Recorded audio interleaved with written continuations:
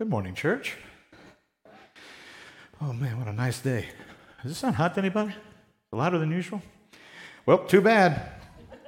It's too late now. And I'm not going to speak any quieter. Good morning, church. Let me get a quick drink of coffee. Leah does a great job picking out our worship music, and some days we do these wide ranges of, I'm not a very good vocalist. I get by. We had a very wide range today. It's some very low stuff, some very high stuff. So I've got a day's work in, and I'm just beginning to talk. It's great to see everybody. We're going to be in 1 Corinthians 9. If you've been following along with us, we've been going straight through. If you find that tedious or boring, I don't know what to tell you. We're finding it amazing as we get together in our small groups, and you see these threads that connect from chapter to chapter, from verse to verse.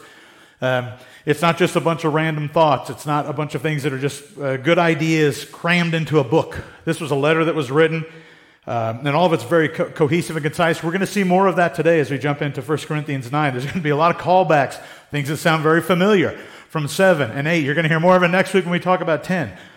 That's not if it's a surprise to you, what a wonderful surprise that the Bible actually talks in a very cohesive and concise manner about very specific issues and gives them the proper depth that they desire. So today's sermon is going to be, I Know My Rights. We're talking about rights. We're going to talk about it more today as Leah touched. If you've got your Bible, feel free to follow along. If not, it'll be up on the screen and you can read with me if you are so inclined. So 1 Corinthians 9.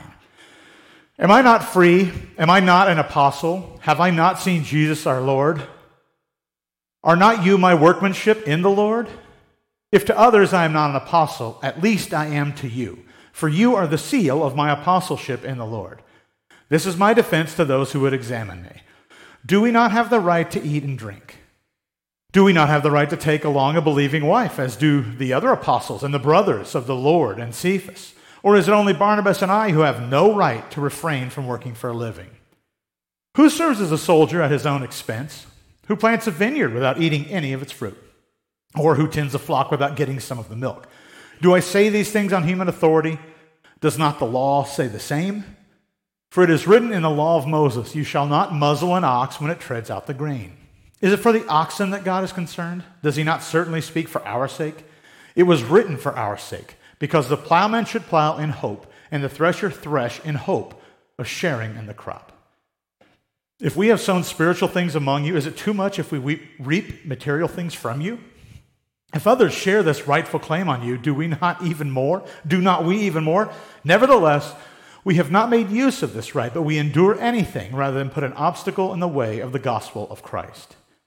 Do you not know that those who are employed in the temple service get their food from the temple, and those who serve at the altar share in the sacrificial offerings?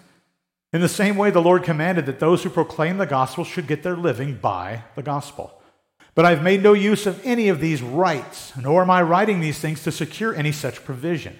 For I would rather die than have anyone deprive me of my ground for boasting. For if I preach the gospel, that gives me no ground for boasting. For necessity is laid upon me. Woe to me if I do not preach the gospel. For if I do this of my own will, I have a reward. But if not of my own will, I am still entrusted with a stewardship. What then is my reward? That in my preaching I may present the gospel free of charge, so as not to make full use of my right in the gospel. For although I am free from all, I have made myself a servant to all, that I might win more of them. To the Jews I became a Jew in order to win Jews.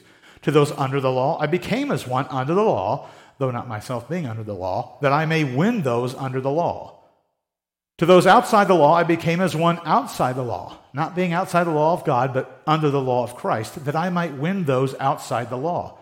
To the weak I became weak, that I might win the weak. I have become all things to all people, that by all means I might save some. I do it all for the sake of the gospel, that I may share with them in its blessings. Do you not know that in a race all the runners run, but only one receives the prize? So run that you may obtain it. Every athlete exercises self-control in all things. They do it to receive a perishable wreath, but we an imperishable. So I do not run aimlessly. I do not box as one beating the air, but I discipline my body and I keep it under control, lest after preaching to others, I myself should be disqualified. Let's pray. Father, thank you for these encouraging words. They may feel like they cut deep or are maybe attacking something that we hold dear or don't hold dear perhaps. Lord, I pray that my words are set aside today, that your word will speak with a volume that is triumphantly loud over anything that we would have to share as humans, Lord.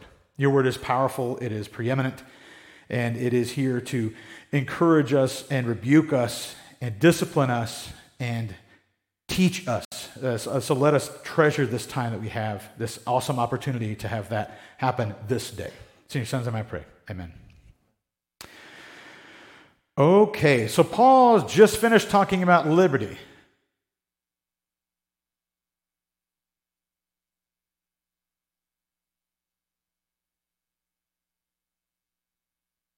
Well, I tell you, tough crowd. My wife, ladies and gentlemen. So Paul just finished talking about liberty in Corinthians 8, 1 Corinthians 8. So he sure did. It's going to maybe sound a little bit like a broken record. Liberty is one of those things that we talk about kind of in tacit tones around the church. Christian liberty, we like the freedom to do things. This is okay. What are the rules about A, B, C, and D? And if there are specific rules, that's very comforting to us because we know when you were right or we're wrong. When there aren't specific rules, we get into these debates and arguments in the church, and we call those arguments lots of times Christian liberty. Paul's having this same issue thousands of years ago. And he's talking about this because there are people that when you speak about liberties, nod their head, and other people that furrow their brows. If you've ever talked to anybody about Christian liberties, you'll recognize this reaction. What does the Bible say about this? And you're like, I know what you want me to tell you it says about this, but I'm going to tell you what it actually says about it, and it's nothing. Well, the people that don't like that furrow their brow. Well, that's not my understanding. And the people that are like, that's the kind of thing I want to be up to are like, yes, finally, I can do that because it's okay. What Paul's saying here in all these chapters, and very specifically here, is careful about these liberties. Yes, these are rights afforded to you by the Word, by God, the Creator of all things, sovereign over it. But understand what those mean to you and to others around you. And as you begin to decide what kind of liberties you want to engage in, know that you probably want to be more thoughtful about it than just, anything goes, great, good news for me. This chapter being here is not a coincidence. If it feels like he's kind of going on a little bit of a rant here, yeah, he certainly is. And you can bet that the people that are asking him questions are getting to the bottom of this. I remember as a young man, I had a pastor once ask me, he went to a youth group, and as a youth, I thought, that seems like a reasonable question to me, but he said, I went to a youth group, and they said, how far is too far in physical relationships? He said, at that point, I knew I was in deep trouble. I refused to answer the question, I left. I thought, that seems like a reasonable question. I mean, but his perspective is don't even think about what could be too far, right?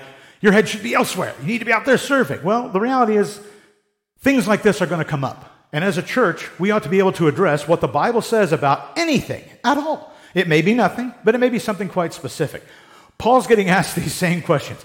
I heard so-and-so was eating meat. I heard it was sacrificed to an idol. I thought that was okay. Well, these guys are telling us not only is it okay, but we should absolutely do it to prove to the world. And Paul's trying to nip this stuff in the bud. Hold on. We are not out here to demonstrate liberty. We are out here to proclaim Christ.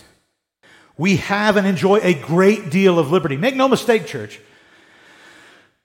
A great deal of liberty. It may feel sometimes that church is robbing us of things. I want to go out and sin. Well, yeah, you don't have the liberty to sin. Now, do you? Can you go sin? Of course. Is it something that's afforded to us and Christ-like and biblical? No, we oughtn't be doing it. But there's plenty of things that aren't sin that we can enjoy. But he cautions us against taking those liberties too far. If we're not careful, we begin to live for the liberty. We don't care if anybody knows about Christ. We want them to see how free we are as Christians. Look how worldly we are. We enjoy tons of things, just like you sinners do. But somehow we're not in sin. That's not the message. And you can bet Paul is talking about that behavior very specifically. You guys are spending more time in the idol worship place than the idol worshipers are, sitting back and eating their food. There's nothing wrong with the food, but don't turn it into an obsession of proving the world wrong by consuming the world's food. So Paul starts with basic rights, and he's walking through this in a very specific manner. Am I not free? Yes. Am I not an apostle? Yes. Have I not seen Jesus? Yes, you have. These are rhetorical questions, but they're meant to illustrate Paul's rights. If this is true, then the things afforded to me as a free man, as an apostle, as one who has seen Jesus should be afforded to me as well. Yes? And everybody that he's writing to will be like, well, yes, I suppose so. Wait, so it sounds like Paul's insisting on getting some rights. No, that's not what he's doing. He's comparing his position in the church to others. When you read these letters, it sounds like Paul's a missionary, perhaps, or writing to a pen pal. But remember, he's been to these places. He knows these people personally. He founded many of these churches. So they're going to look up to him as a church father, certainly as a pastor emeritus or whatever. He, if anyone, would be entitled to rights afforded to Christians. So if there was an agreed upon thing that we're going to do, all Christians can partake in this, Paul obviously would be able to do it. He's founded this religion. He's talking about Christ. He's proclaiming. He's teaching them how to proclaim it. He's communicating very clearly the Scripture. Now, he also asserts that not everybody sees Paul in this way. There's plenty of people, just like in today's world, that no matter what you do, there's other people like, well, that's not right. I don't subscribe to Paul. I follow Cephas or Barnabas or whatever. Pick your poison, right? There's somebody else that I think is better than Paul. He has the right view, which was really code for the view that I like, right? This guy said I can't do that, but this guy said I could do that. The Bible talks about that as well. It's a thing about itching ears, but we'll save that for another sermon. But Paul's dealing with the same nonsense. Everybody's going to line up behind the pastor that they think tells them that their life is okay. I don't need to know what the truth is. I need to hear you tell me I'm okay. In this case, though, who he's writing to, he's assuming that these people trust him as who he says he is. They see him as a father in the faith. He acknowledges them. We've talked about this many times coming through Romans and Corinthians, that Paul sees them as his children. And he's writing this letter of rebuke and encouragement saying, listen, kids, you guys are arguing over something that doesn't make a great deal of sense in the grand scheme of things. And when I hear that you're doing it, it gives me pause. Paul, if you've not caught on by now, is like the master of rhetorical questions.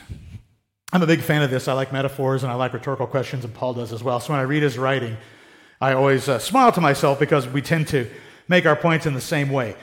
Some people say it's very condescending the way that he's doing this, but I think the reality is it makes so much clarity evident without having to know all the history as he walks through this stuff. So all of these are intended to provoke thoughtfulness.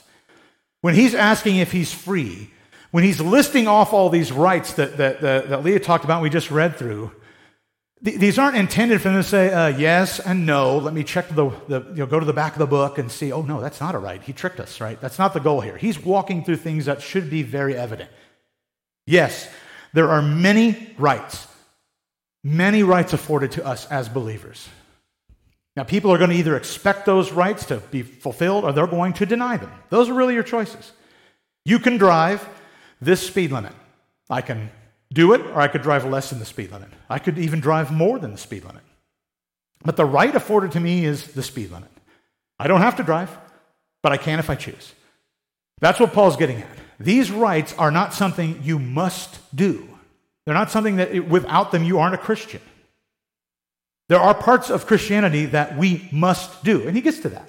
But these are about the rights. And when he's talking about expectation versus denial, he's speaking about those who serve the church and benefit from the church. It kind of comes across a little bit like a sermon on the amount. I use that term for when you preach about money. He's talking about, hey, the church makes some money and we serve the church. Isn't it reasonable that we invest spiritually and we can reap a little bit of material reward? That's a point that he's making. That's a right that should be afforded us. He sees an evidence for this in the Old Testament. He's making a case for rights. It sounds like Paul feels underpaid.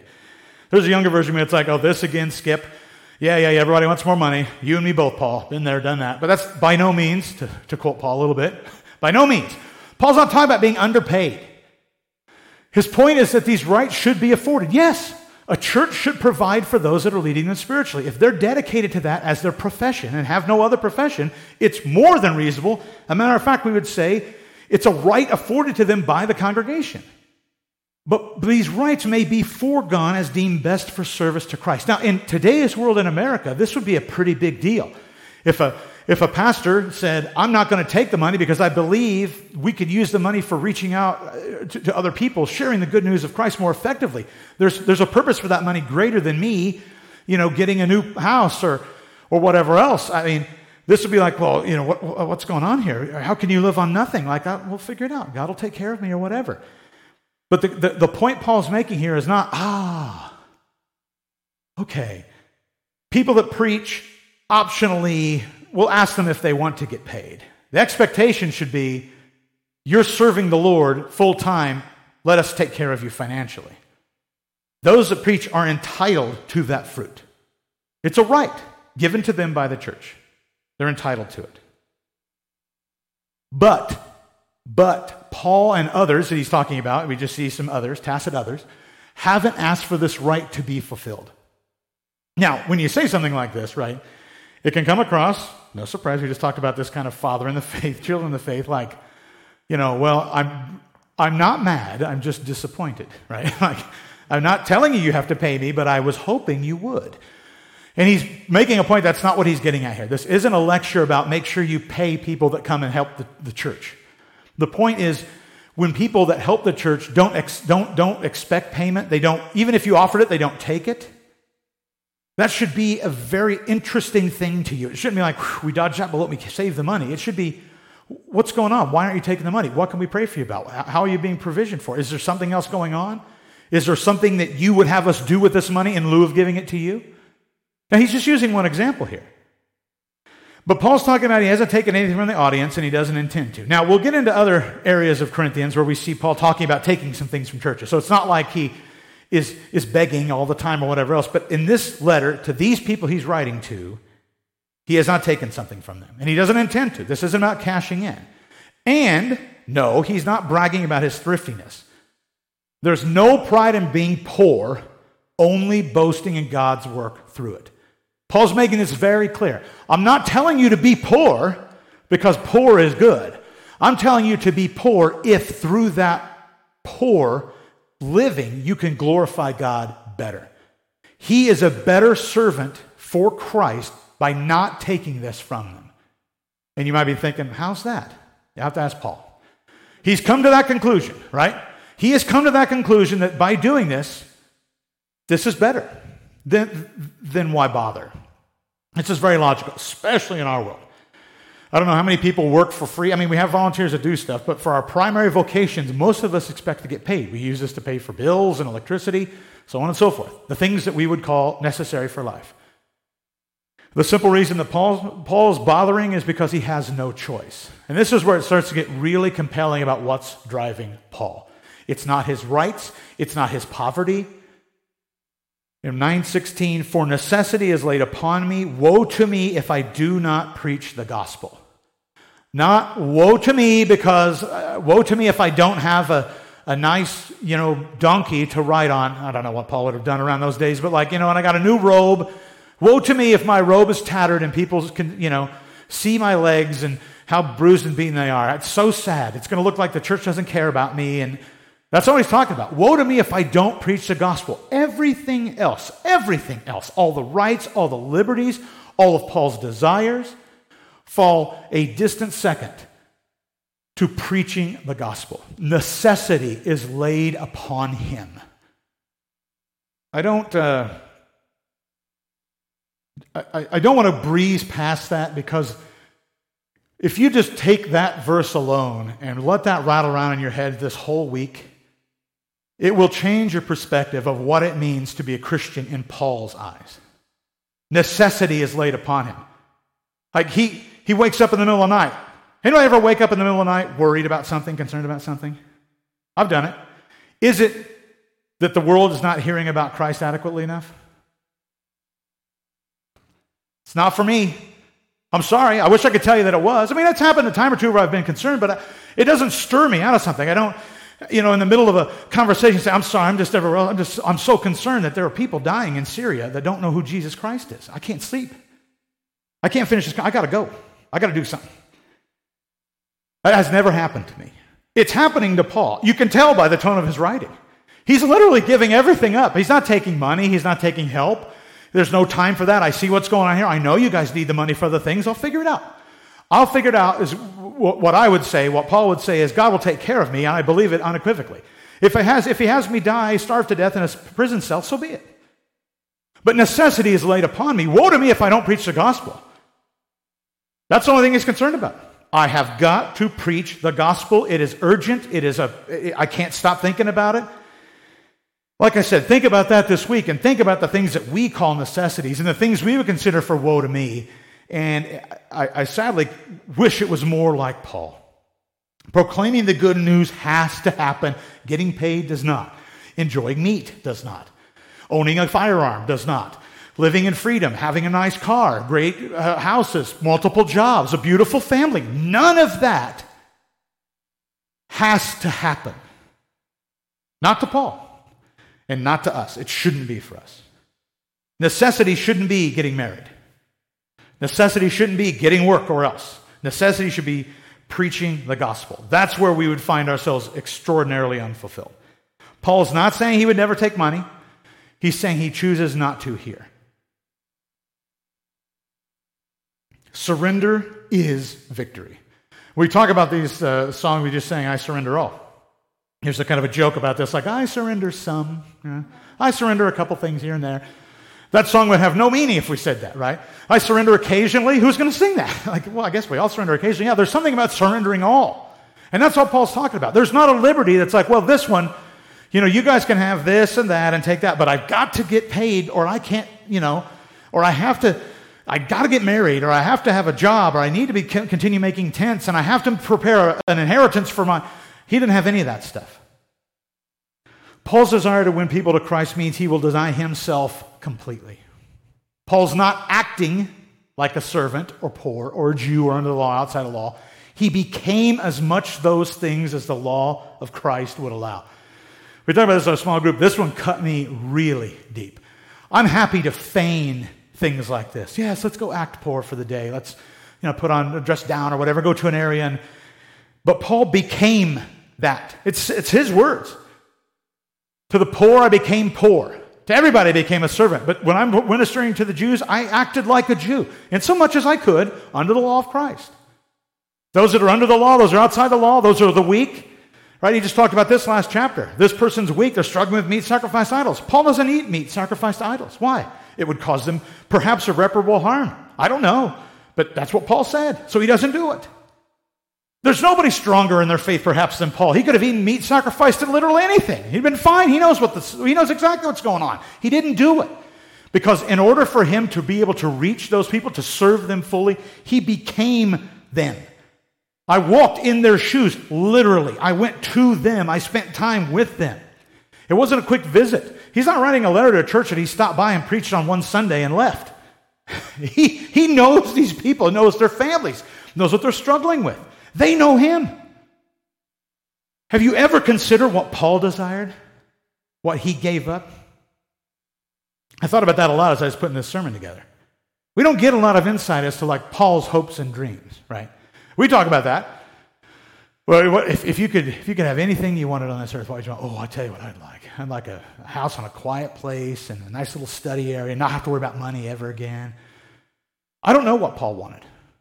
We know what he was before he became a Christian. It seemed like he was on a track to be a super Jew, right? Massive, king of the Pharisees, ultra learned, right? Understands the law forward and backward, can rule with an iron fist, but a just decision every time. And then Christ gets a hold of him and takes all that and turns it into something that's vastly different. Now he's telling people, hey, it's about serving people. It's not about lording over them. It's not about enforcing the law. It's about fulfilling the law through love. But I don't know what Paul really wanted. We don't know. We really don't know what he gave up, what was in his mind, other than he wanted to preach the gospel. That's what we know. He told us that much. It's a necessity for him. Woe to him if he doesn't do it. Well, what about a house? What about a retirement plan, Paul? When you want to spend some time with your grandkids, well, you don't have any grandkids. What about your wife? Well, you don't have a wife. And he's like, yeah, that's what you'll find. All I have is Christ. When we sing that song, that was Paul to a T. He has nothing. A jail cell, not his. Cot in the jail cell, that's probably the state's. Here's where I live. Then nothing here is mine. Anything he gets, they probably take it from him to torment him. All he had was Christ. And then he ends with a nice racing metaphor. The racing metaphor, I think it's easier to grasp if it's us versus the world. It's not about racing against other Christians and all this kind of stuff, about who's going to get the biggest blessing. But it's this idea about the world's running, and it's grabbing as many people as it can all the time. It wants absolutely to make the gospel seem like a joke, that there's no Christ, that there's no hope. It's all futile. It's all about today. It's all about serving oneself. And Paul's saying, hey, in a race, there's one winner. Now, who's it going to be? Christ or the world? Now, we know that God is sovereign, takes care of all this stuff, but he has charged us and has charged Paul with a task. And that task is sharing the good news to the whole world. Loving your neighbor as you love yourself, which is exactly what Paul's getting at. If you love your neighbor and you know your neighbor's struggling with something, you probably oughtn't do that right in front of him. Forgo those liberties. There's a goal that's set out for us, and we should do our part to get there. All right, let's talk about 4 key points. I know my rights. Know your rights. And I mean this. There's a tricky business here when it comes to talking about rights and liberties, and we say that they're not as important as serving Christ. We say, wonderful. Then I'm going to ignore my rights and liberties. No, you should understand what the Bible grants. Paul clearly does. And through that, he's able to do some incredible preaching to those that are trying to comprehend what liberties and rights are and what sacrifice means. Second thing we're going to do is willfully surrender those rights as the Spirit leads. Don't leave those last 4 out. It becomes so easy to just, I'll surrender the rights and I'll make a big deal of it and it'll be about surrender. And that's what I'll begin to worship is my own sacrifice. Preach the gospel through your sacrifices. And fourth, be vigilant and ready to run the race to the end. Let's dive into these. So Paul's not waffling about things he might like. He's not talking about the kind of things you would hear me talk about when it comes to things that might be really nice to have. Like, a car with better fuel economy or just, a weekend away or a little quiet in this house or whatever. I don't know. Paul is talking about exactly what he's entitled to. He's quoting Scripture. He is making absolute perfect sense of what Christ did on the cross and what that means to followers in Christ. He knows exactly what he should be entitled to, and he knows exactly what he's able to partake in. You can't write a book of the Bible talking about eating meat sacrificed to idols if you do not understand completely that meat sacrificed to idols holds no power in the grand scheme of things. He knows that these are not carnal desires, but biblical liberties. What we don't see here is what Paul's saying is something like, what I like is a nice, strong cup of coffee. I recommend that for you. That's not what he's talking about. These aren't things that he enjoys. These are things that you will need to contend with. We are going to have to eat food to survive. You're going to have to breathe air to survive. You're going to have to share the gospel to people in areas of lifestyles that are vastly different than yours, perhaps incongruent with yours. Gentiles at this time were really, really difficult to minister to Jews, to the point of impossibility. Commingling with Gentiles was seen as sinful. So now you got Paul saying, we got to get out there and tell these Gentiles. They're like, we can't go. Like, we're not supposed to do that. And he's like, well, that's over now. Right. That was a time, that was God's law. The provision was there to spread the kingdom this way. Now we're doing it this way. This is what Christ taught. This is what we're going to do. So we're going to go out to the Gentiles, become as much of a Gentile as we can, to show them that they are not excluded from God's grace because of where they are in life. We should know the same thing. When we go and talk to people who don't know who Jesus Christ is, get ready to face some stuff that we might find detestable, really difficult to square up. Like, you can't be a Christian and do the things you're doing. And what's our tendency? Stop doing those things and then come to church.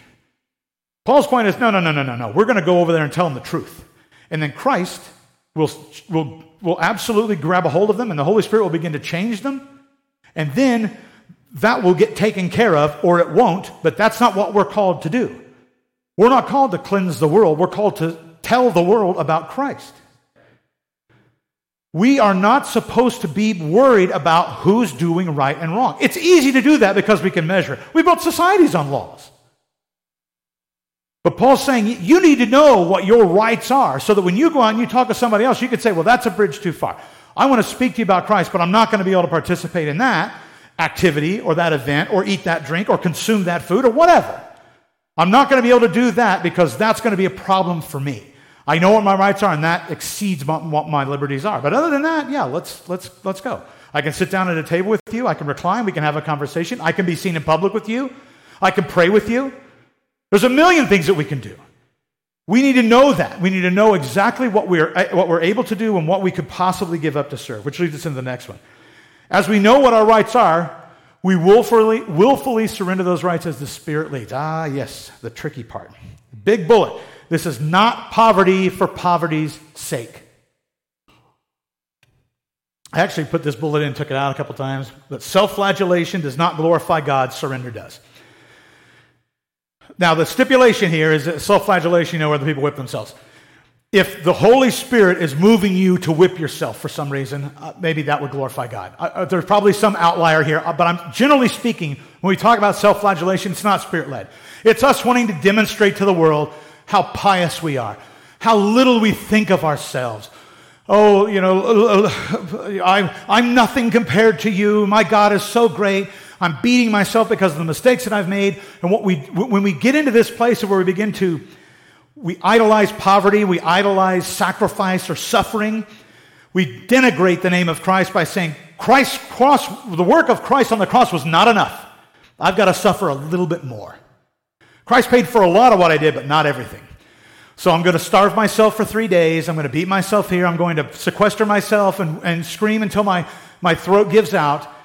That should take care of the remainder of the sin that Christ clearly wasn't able to pay for. Careful. We should be mindful and prayerful about our opportunities to forego rights for God's glory. What we see here is not Paul saying, look at all the things I'm doing, without you guys even knowing I was doing it. Surprise. He's answering questions. They're probably wondering why he hasn't taken money. Aren't you entitled to money? We tried to pay you, you wouldn't take it. So-and-so said they didn't want to pay you, and someone else told me that you didn't want to get paid or that you can't get paid. So he writes there saying, listen, yes, I can get paid. Yes, I'm entitled to payment. I have foregone that payment because the work of Christ here is going to be better served if I don't take it. But I know exactly that I'm entitled to it. And you guys should have offered it to me, but that's okay. I don't want it. But the truth of the matter is there are things that we will give up, and when we give them up, we should say to ourselves, I am surrendering this for God's glory, not for mine, not for the glory of the church, not for the glory of my family, to let everybody see how pious we are, how sacrificial we are, how deep we dig. Look what good people we are. None of that nonsense. It's about Christ only. Only. And as we do that, we preach the gospel through it. A great way to know if your sacrifices serve you or Christ is to figure out how difficult it is to preach the gospel through it. Set your house on fire. And people come like, your house on fire. I say, it's okay. It's for the glory of Christ. They'll say, really? Tell me how. Well, the house is on fire, isn't it? I mean, think of the sacrifice I made. Like, yeah, but how does that glorify Christ? Like, well, I don't know, but it's very sacrificial. And only somebody that really loved Jesus would do that. And people will walk away, what are you doing? What a waste of a house. You burnt the house down. You could have housed 20 or 30 families in there. This will be the world saying this to us. We hear it all the time. Church does boneheaded things and tries to fall on the sword like we did a great job. That's nonsense. The world sees through that stuff. Nobody sees through what Paul's doing. They're asking him questions why he's doing this. He's telling them, I don't need to go into all that, but since you asked, I'll tell you. Yes, I deserve to be paid. Yes, you should probably pay people that preach and work there. However, I don't want it. We don't want it. We know what's going on, and when the time's right, we'll take it. If we go somewhere else and they're flush with cash and ministries are blowing up and they can afford us to go A, B, and C, when I see that happen, I say, wow, Christ has a plan for giving me 200 denarii or whatever, because this seems evident and reasonable, so let's see what I'm going to do with this. Something tells me it's going to get confiscated by a Roman guard, but maybe I'll get an opportunity to share with him because he finally brought bread for his family. Who knows what's going through Paul's head? Paul shared quite a bit about what he's endured. This whole chapter is a lot about Paul's suffering, his sacrifices, the liberties he's given up. Now, this continues for a bit. But he also quickly shares that it wasn't for his glory or gain. This wasn't about Paul looking good. It wasn't about Paul setting an example on if you sacrifice like Paul did, you'll be good to go. Another big thing, people, don't pay me. If Paul can't get paid, then I won't get paid.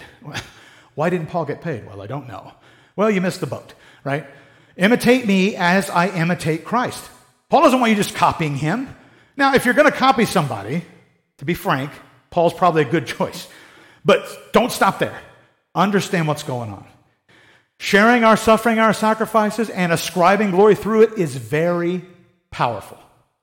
Anybody ever seen the videos that run on Facebook and stuff like that of somebody that's endured something horrific? And they talk about God's sovereignty still? Like they're hymn writers, and there's some great hymns. It is well with my soul, written by a guy who lost sends his wife on a boat, and only his wife survives, and his kids die at sea. I don't know how much this is. But anyway, and he writes this song about like, God is still good, and it's okay because God is God, and I'm not. And I can't make sense of this right now, but I know God's okay. There's a reason that stirs people of all across, because it doesn't make sense. Where's the vengeance? Why aren't you angry? Why aren't you going to make that right? It's already handled. It's already good. Yes, it's suffering, and yes, it's a sacrifice, and I'm intentionally not dealing with this. But it's for the glory of God. I believe that by me foregoing this liberty, by me not taking advantage of this, that the work of Christ is going to be furthered. And I'm great with that. That's where the necessity lies for me, not the liberties. It's in the proclamation of Christ. But through this, caution is warranted to avoid the woe is me syndrome. And I know Paul said woe is me, but it wasn't at his liberties. He was talking about woe is me if I don't preach the gospel. If you get stuck in this notion of sacrifice and you see some traction, get back on your knees in prayer. Now what? Now what, Father? I might be done. It might be 1 or 2 liberties I'm going to give up for a season in an effort to further the kingdom. But if a lot of people respond to that, then we start thinking, well, here's a recipe. Oh, church, another sacrifice on y'all's behalf. Last night I cut my feet off at the ankles. Amen. Right? Like, what are you doing? Like, well, I don't know, but woe is me. I'm in great pain for you. Like, nobody asked you to cut your feet off. It serves nobody. Woe is you. What are you doing? Well, I don't know. I'm just going to keep sacrificing well beyond what was called because I saw some good things happen when I sacrificed at the beginning. Every time, think of these things as a feedback loop. All right, God's called me to this. I've been in prayer spiritually. Here's what we're going to do. Holy Spirit, guide me. Back to the top. Now what? You can read this. You can see Paul doing this in all of his letters. Constantly. Yes, I take money from you, but I don't take money from you. I'll enjoy food with you, but I won't eat with you. Why? I may not get to visit you, but I'd like to. I'm never going to visit you even though I have to. You know, these sorts of things. Like, this is the way that it goes. Constantly seeking the Spirit's work in his life. Not about him, not about looking pious, not about looking sad. And the last thing is being vigilant and ready to run the race to the end. You know, Paul capstones this, and I think it's fantastic because it's really tricky business to start to think. It's an easy trap to fall into, rather, that if I just sacrifice myself down to nothing, then it's all going to come together. I'll just do without, and God will be glorified. Paul's saying, hold on a minute, that's not how that works. If you're going to start going without liberties, if you're going to get into sacrifice, you've got to be ready. You've got to train your body and your mind. We do well to avoid the distractions of the world. Let's pray for a necessity to be laid upon us, a burden to share the word with anybody and everybody we meet, a desire when we see somebody that doesn't know the Lord to say, God, how can I best reach them? That's what all this is about. This isn't about putting up a billboard saying Chris Heacock has sold his home and donated the money to charity. Wow, incredible work. What a guy. No. If asked, that's a great idea maybe. Share that. I don't know. Talk to other people about it. So why would you do it? I'll tell you exactly why I did it, and this is why. A led to B, led to C, led to D, and this is the best way for me to be able to share Christ, and that's what was the burden that was on my heart. That's the necessity. Not to look pious, not to look sacrificial, but to share the good news. Once you feel the need to share the good news, everything else fades away. I can speak from experience on that. Not full-time. It's not a full-time thing for me. I'm not every second of every day like Paul talking about. I'm not there. But when there's a compulsion and you see things going, the reason that we do what we do at this congregation is because of this. There's a necessity laid upon us to share the good news, and that's it. Nothing else. No other fluff. No other good news about, well, you know, let's talk about how you could be richer or more happy or how all these other things can work together for you. It's about God. It's about the Word of God in a world that has no good news outside of it. Call to action. If you don't know who Jesus is, I got wonderful news. Today's the day. Today's the day. If you're online and you're hearing this and you're thinking, hey, that sounds pretty good. I've known a lot of people that sacrifice for sacrifice's sake. I've been frustrated with that. I don't even know who this Jesus is, and I can't make heads or tails of it. Reach out to us. Let us know. If you're here today and you want prayer, we're happy to pray with you. If you're looking for a church home, we'd love to serve with you. That's no joke. We live to serve here. We want to serve our communities at large as much as we can, serve the world, all for Christ's sake. If you're a member here, pray for an opportunity to forgo your rights in the service of Christ. You'll notice I'm not asking anybody to give something up. This isn't like a Lent thing. Take something you love and forgo it. That'll somehow glorify God. No. Be intentional with that. Pray for an opportunity Maybe something that you enjoy, something that is fine for you to enjoy, could be laid on an altar, and through that act, be able to share the good news of Christ with somebody else. I don't know what that opportunity is. I don't know which liberty it's going to be. Pray for that. Pray for the Spirit to lead us to a place where we have an opportunity to set something aside, as Paul did, for the service of Christ. And finally, be in prayer for our nation, our state, and our community. I was guilty as anybody. We sit in here and we talk a good game about sacrifice, and then we go back out into the world and we go just toe-to-toe with everybody over everything. I want them to hear about Christ, but not before they hear about this, that, and the other. Church, we got to knock that off. We got to knock it off. We got to open it. We got to start talking to people about who Jesus is, and let these other things fall aside. If you're looking for liberty to give up, how about the freedom to say whatever you want in this nation? Take a week off and see how it goes. Talk to people about the truth of Christ instead of the things that are inciting all these different behaviors. I'm not saying there's not room for that. But if you want to reach somebody for Christ, it's much easier to do so with the good news of Christ. I know it probably seems a little crazy maybe, but it will work. With that, let's pray together. Heavenly Father, I thank you for these challenging words. I thank you for the ability to share them. Lord, I pray that this good news has reached a fresh ear today that has maybe never heard the idea of sacrifice and Christian liberty put this way, have been confused at what that means. Lord, as we all learn together, as your word hones us, as we hone one another by discussing your word, Lord, I pray that we don't just become very, very sharp, beautiful tools that hang on a pegboard and do nothing, Lord. I pray that we are put to work and that we require to be sharpened often so that we can be and remain effective for you in the world, Lord. Help us to evaluate the liberties that we enjoy, especially in a place like America. We are afforded rights that other people in the world would blow their mind what we are able to do in this country, Lord. Help us not to lean on that and trust that because of these rights afforded to us, that we are doing exactly what you would have us do, Lord. Help us to be able to look at these rights afforded to us and see what it is that we could set down, what we could forego in an effort to further your kingdom.